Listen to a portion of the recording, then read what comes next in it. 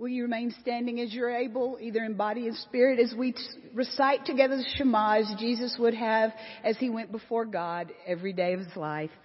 We'll do it together responsively and then in English in unison. Shema Israel, Adonai Eloheinu, Adonai Echad. Hear, O Israel, the Lord is our God, the Lord alone. Love the Lord your God with all your heart, with all your soul, with all your strength, and love your neighbor as yourself.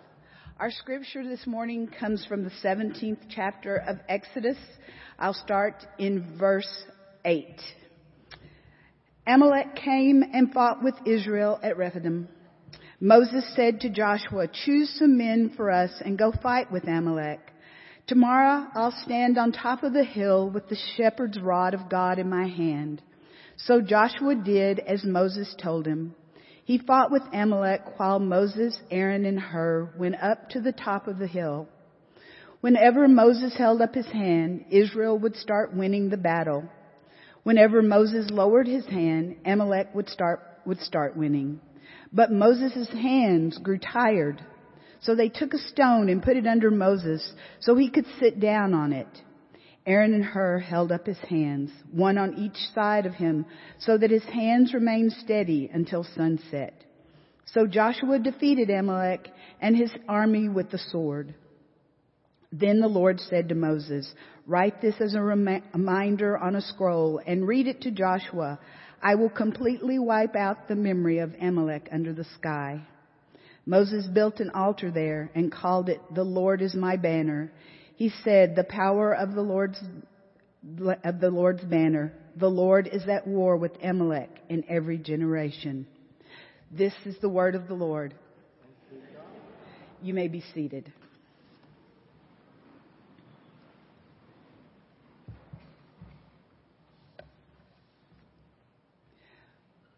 When I first read the sermon topic and saw that it was about helping Moses and communities working together, I thought, great, I can talk about how we're all in this together and then say amen and I'm done.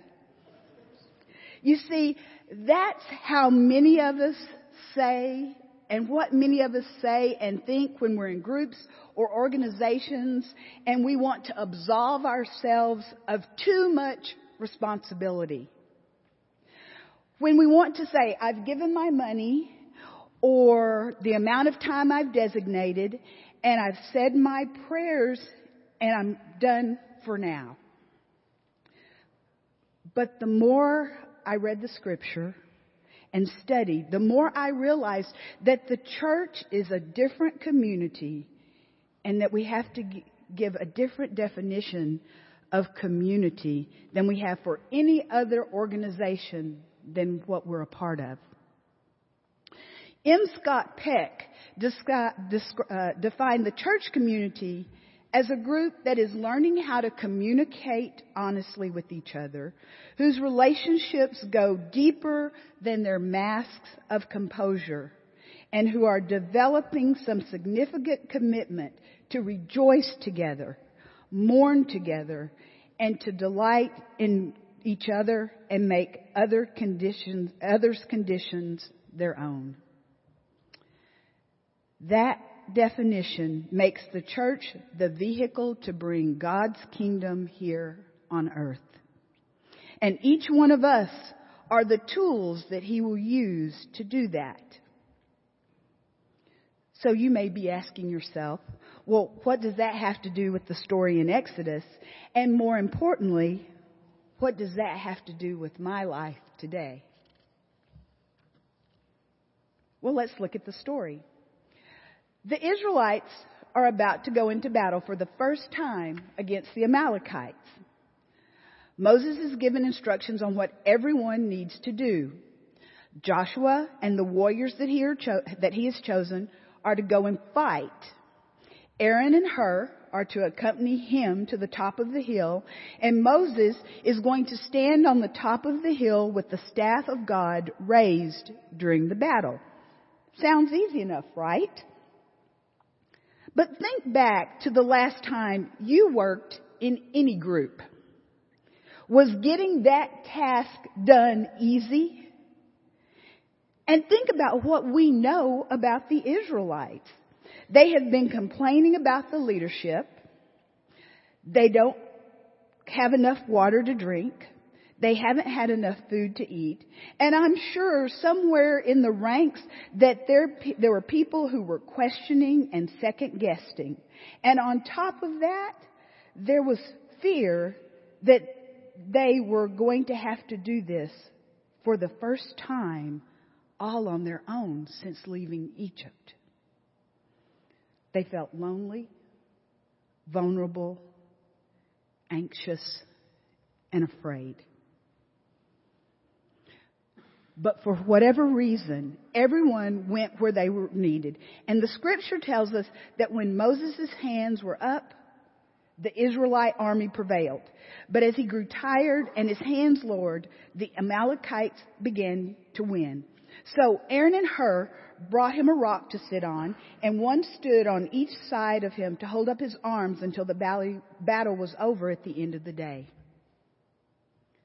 This story is intricate and has many parts and layers weaving through it. It is written like a beautiful symphony that has to be taken apart a line at a time to see the depth of its meaning.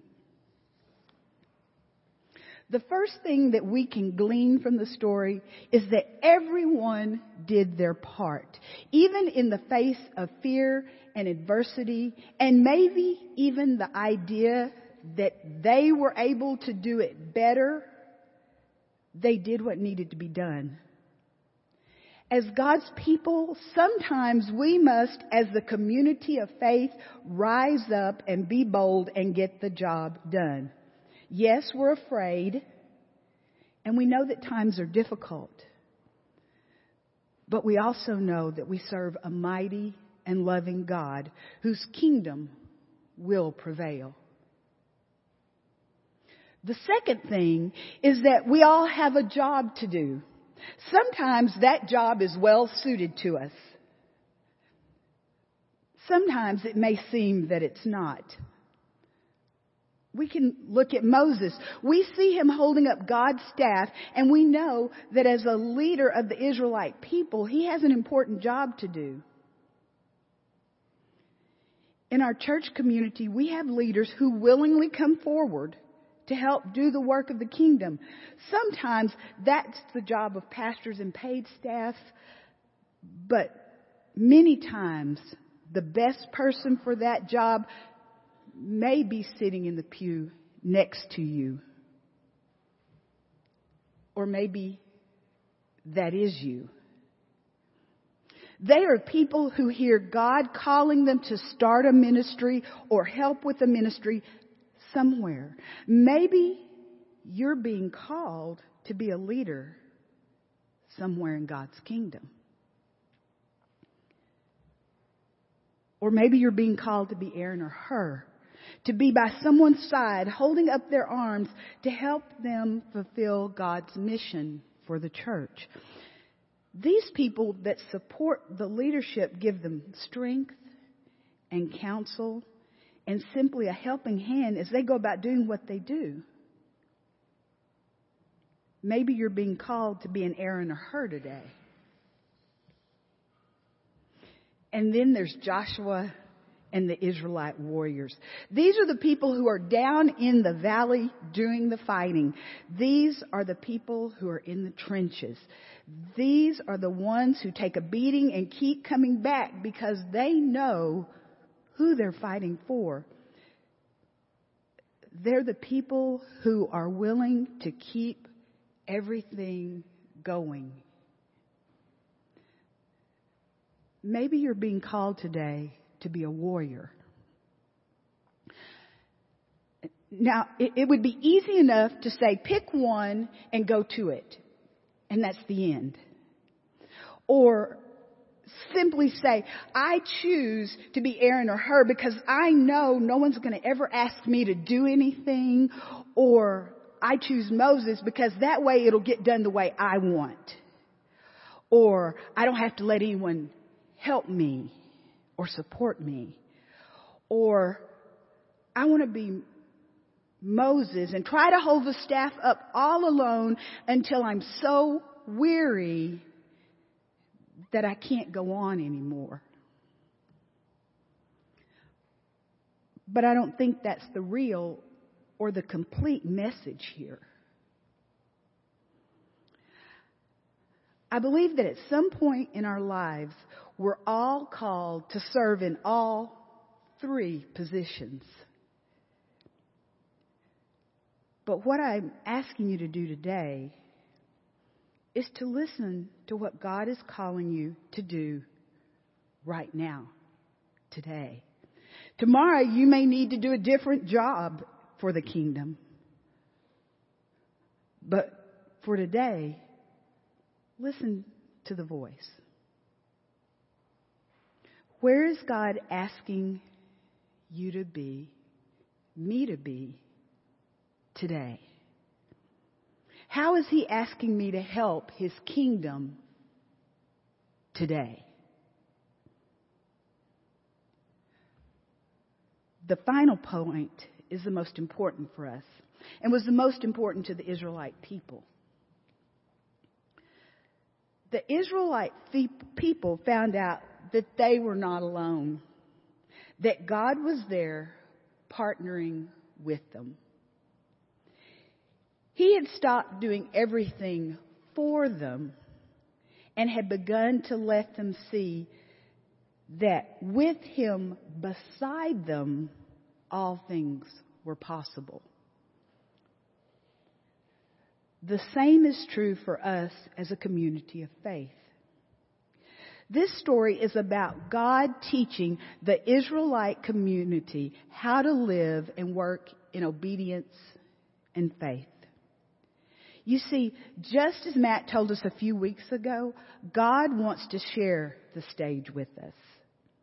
And in this story, God shares the stage with the community of faith to show them that He was with them so that they would know how He has always been with them.